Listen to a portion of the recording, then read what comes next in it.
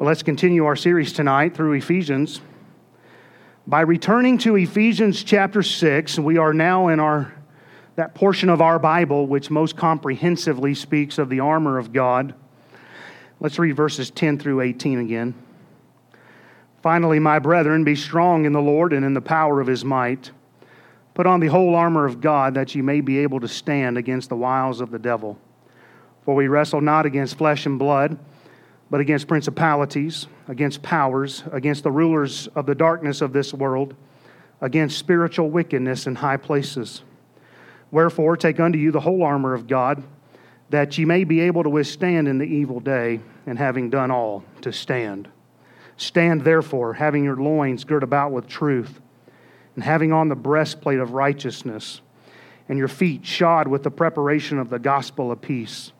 Above all, taking the shield of faith, wherewith ye shall be able to quench all the fiery darts of the wicked, and take the helmet of salvation and the sword of the Spirit, which is the word of God, praying always with all prayer and supplication in the Spirit, and watching thereunto with all perseverance and supplication for all saints. Now, we've already covered verses 10 through 13. Time will not allow a full recap, but suffice to say, the bottom line is this: we are in a spiritual battle.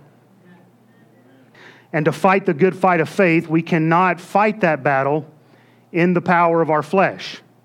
We need God's strength. We need the power of His might. We need to put on the whole armor of God if we are going to stand against the wiles of the devil in an increasingly evil day. I don't think I need to convince you tonight that we live in an evil day and that it's getting worse. Last week, we began looking at the armor of God in verse 14, where we read we need to have our loins girt about with truth. Truth is the Word of God. Now, we'll see in verse 17 that the Word of God is also called the sword of the Spirit. But here we find the Word of God as our protective measure, as protection. The Word of God will be an offensive weapon at times. At other times, it'll be our protection. And this is having our loins girt about with truth. It protects the core of who we are. It's truth which binds us together. It's truth that we need to encompass us at our core. And without the consistency of truth, people will fall to the adversary. We considered last week our need to be rooted in the truth of God's Word, and to be planted in a good church that preaches the Bible, where truths are not compromised. Without truth, chaos ensues. Deception increases. Just look around at America today. Like never before, we are watching as the Old Testament prophetic books become alive to our situations here today. Hosea 4, 1 through 3 says, "Hear the word of the Lord, ye children of Israel. For the Lord hath a controversy with the inhabitants of the land, because there is no truth, nor mercy, nor knowledge of God in the land. By swearing and lying and killing and stealing and committing adultery, they break out, and blood toucheth blood. Therefore shall the land mourn, and everyone that dwelleth therein shall languish." America has forsaken God more and more with each passing generation. And now we're beginning to see what happens to a people when they forsake God. We are beginning to see the crop that comes up when we tell God, we don't want you in our schools. We don't want you in our government. And we're now beginning to see all of this come to fruition. It is now very clear to our eyes that if we don't turn to God, it's going to wax worse and worse. Say, well, the Bible says that's going to happen in the last days anyway. I understand that, but I'm still hoping for revival. Amen. And so things are happening because we have forsaken the God of this Bible. So far through 2020, it's been just a strange year. And there still hasn't been a crying out to God. there's no turning to truth. Not at the national level. After 9/11, after the attacks that day in 2001, some of you may remember Congress spontaneously singing God Bless America. Both sides of the aisle. I'm not here to debate whether or not it was heartfelt, but at least it meant something to me at the time. At least there was an understanding that we need God to bless. But here we are now dealing with a virus outbreak to which the response has tanked our economy, ongoing racial protest, and our cities are being burned and looted. But where are the cries for God to bless? Where's the desire for truth?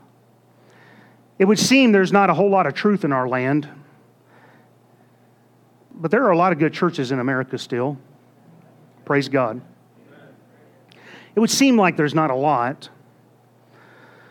And without truth, hypocrisy abounds. Who can tell what is truth and what isn't? We now have this phrase, fake news. What's fake and what's not? I was having a conversation with someone and said, for every point you make, I can find an article that makes the exact opposite point in a legitimate, quote-unquote, news source. I want you to allow me tonight to just make some observations. I want to take this service to contrast truth and hypocrisy. It's an unintended deviation from our text here. It'll be, for some of you at first, you'll think it's extra biblical, but stay with me. I'm going to tie it back in. I'm not against the First Amendment of our Constitution. Amen. It's the First Amendment which guarantees the right for any people to assemble peacefully. It's the same amendment that guarantees our right to freely exercise our faith. Congress shall make no law respecting an establishment of religion, or prohibiting the free exercise thereof, or abridging the freedom of speech, or of the press, or of the right of the people to peaceably to assemble and to petition the government for a redress of grievances. Just as I am for my right to assemble as a church body, I'm for the rights of others to protest peacefully.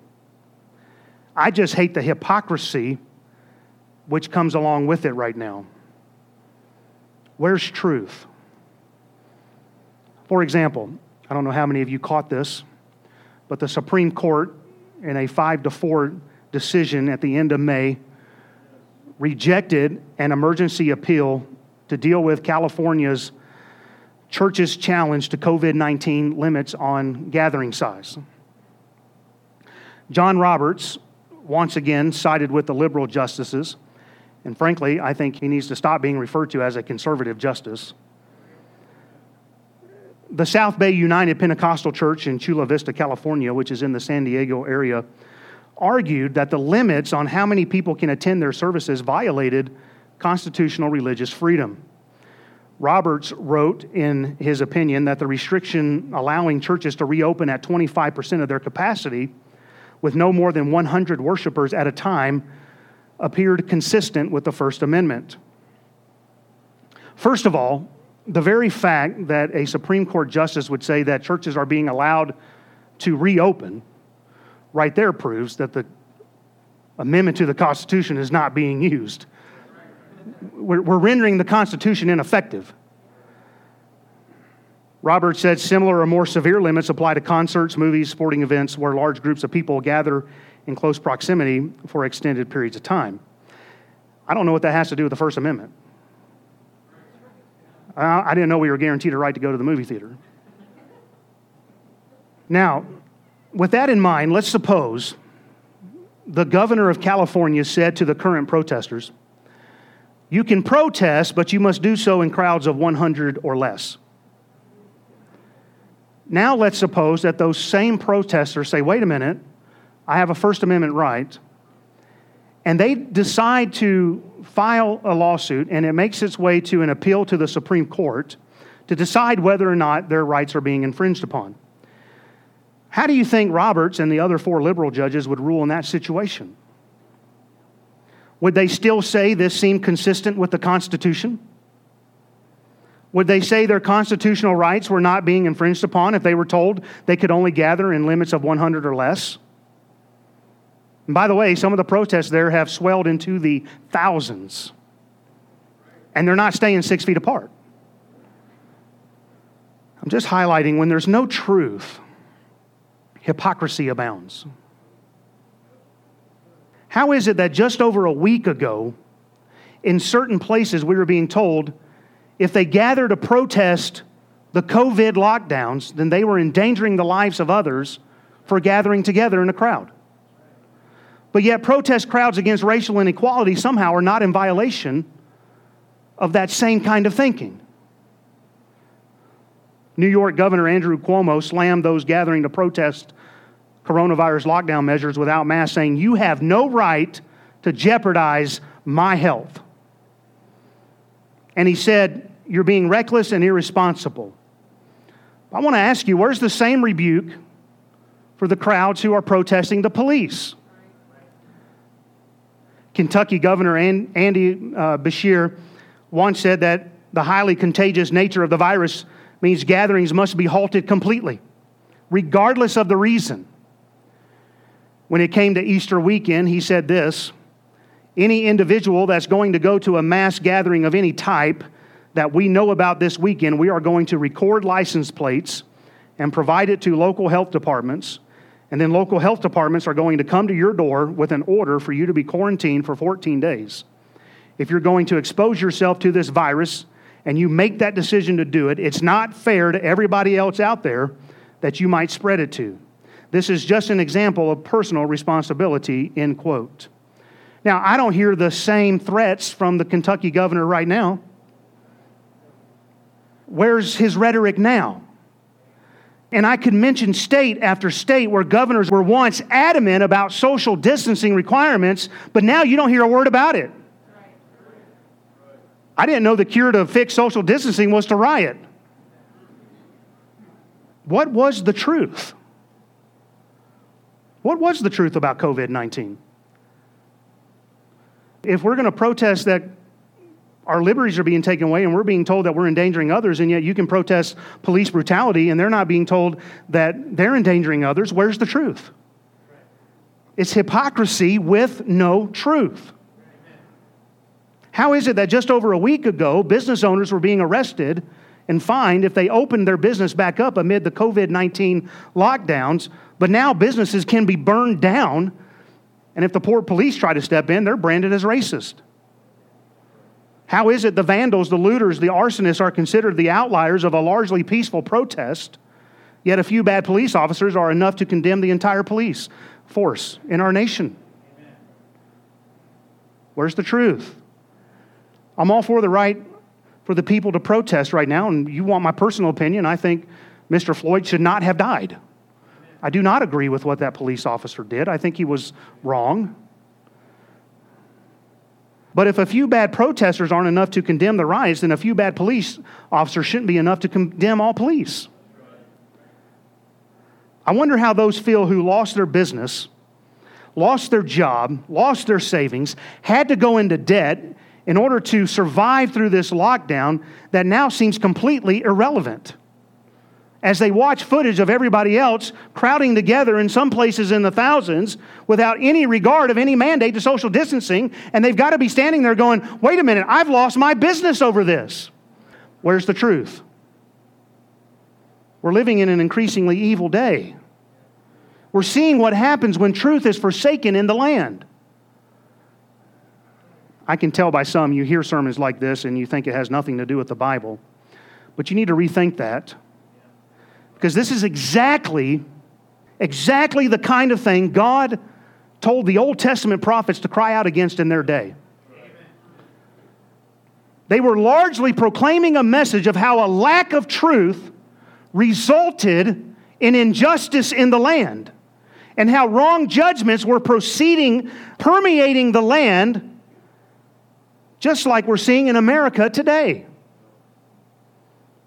Many have been conditioned to believe that there's this mandated separation between church and state. Therefore, one doesn't have anything to do with the other. But I want to tell you, they are intertwined in God's eyes.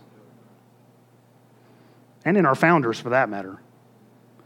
Our text is clear in verse 12 that we wrestle not against flesh and blood, but against principalities, powers, against the rulers of the darkness of this world, against spiritual wickedness in high places. And remember, these are governmental terms. The unrest we see in our government is spiritual in nature. And in most of the prophets, we read of this issue of government forsaking truth and becoming hypocritical, and God's displeasure in that. Isaiah 59:14 says, "And judgment is turned away backward, and justice standeth afar off. For truth is fallen in the street, equity cannot enter." Jeremiah 9:24, "But let him that glorieth glory in this, that he understandeth and knoweth me, that I'm the Lord which exercise loving kindness, judgment, righteousness in the earth. For in these things I delight, saith the Lord." Lamentations 4:13, "For the sins of her prophets and the iniquities of her priests that have shed the blood of the just in the midst of her." Ezekiel 18:25, "Yet ye say, the way of the Lord is not equal. Hear now, O house of Israel, is not my way equal? Are not your ways unequal?" Daniel 4:37, "Now I, Nebuchadnezzar, praise and extol and honor the King of heaven, all whose works are truth, his ways judgment, and those that walk in pride he is able to abase." I already read this, but Hosea 4:1, "Hear the word of the Lord, ye children of Israel, for the Lord hath a controversy with the inhabitants of the land, because there is no truth, nor mercy, nor knowledge of God in the land." Amos 5:15, "Hate the evil and love the good, and establish judgment in the gate. It may be that the Lord God of hosts will be gracious unto the remnant of Joseph." Jonah 1:2, "Arise, go to Nineveh, that great city, and cry against it, for their wickedness is come up before me." Micah 3:9, "Hear this, I pray you, ye heads of the house of Jacob and princes of the house of Israel, that abhor judgment and pervert all equity." Nahum 3:1, "Woe to the bloody city, it is full of lies and robbery, and prey departeth not." Prey. Habakkuk 1:4, "Therefore the law is slacked, and judgment doth never go forth. For the wicked doth compass about the righteous, therefore wrong judgment proceedeth." Zephaniah 3:3, "Her princes within her are roaring lions. Her judges are evening wolves. They gnaw to the bones till the morrow." Zechariah 7:9, "Thus speaketh the Lord of hosts, saying, Execute true judgment, and show mercy and compassions every man to his brother." Malachi 2:17, "Ye have wearied the Lord with your words, yet ye say, Wherein have we wearied him? When ye say, Every one that doeth evil is good in the sight of the Lord, and he delighteth in them, or where is the God of judgment?" And that's all the prophetic books but two, Obadiah and Joel.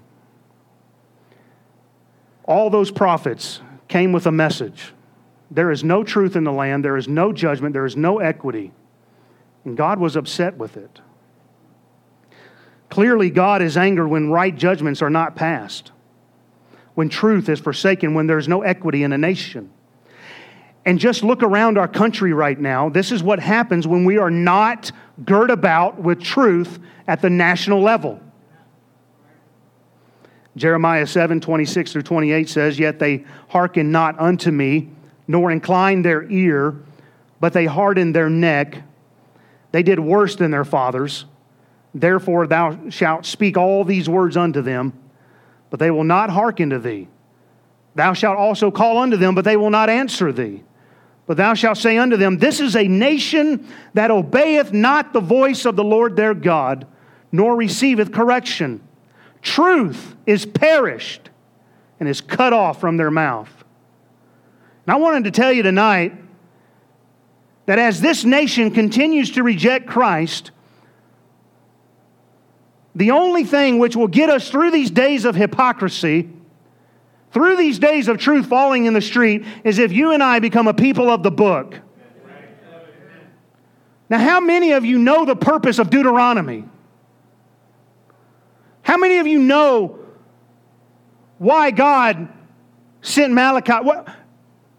How many of you know the book? We're living in a day where the prophets of old, their message is still ringing true. I don't care how many hundreds of years ago it was. It is still true today because it's the living Word of God, and yet we're not in it, we're not reading it, we're not studying it. And if we would just get in there and realize what we're up against, I want to tell you the only thing that's going to get us through this is if we get grounded in God's Word. Amen. Truth is stable. Truth is unwavering. Truth doesn't fear. Truth cannot lie. Truth cannot be hypocritical. And it's God's Word which is a stabilizing force in our life. As we look at everything around us that is wrong, as we look at everything around us that's a result of rejecting truth, you and I want to encourage you tonight to tell you this. Listen, we can have peace. We can have peace which passes all understanding because we can be a people of the Bible. It's to be our core. As the world continues to forsake truth, we can stand on this solid book. It doesn't change. Amen. Hallelujah.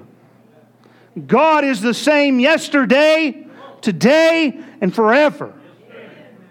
And if His Word and what He said through the Old Testament prophets in days of old, if He said it then, His heart is the same today. Do you have your loins girt about with truth? If not, you'll be tossed around during these unstable days. On Christ, the solid rock, I'll stand.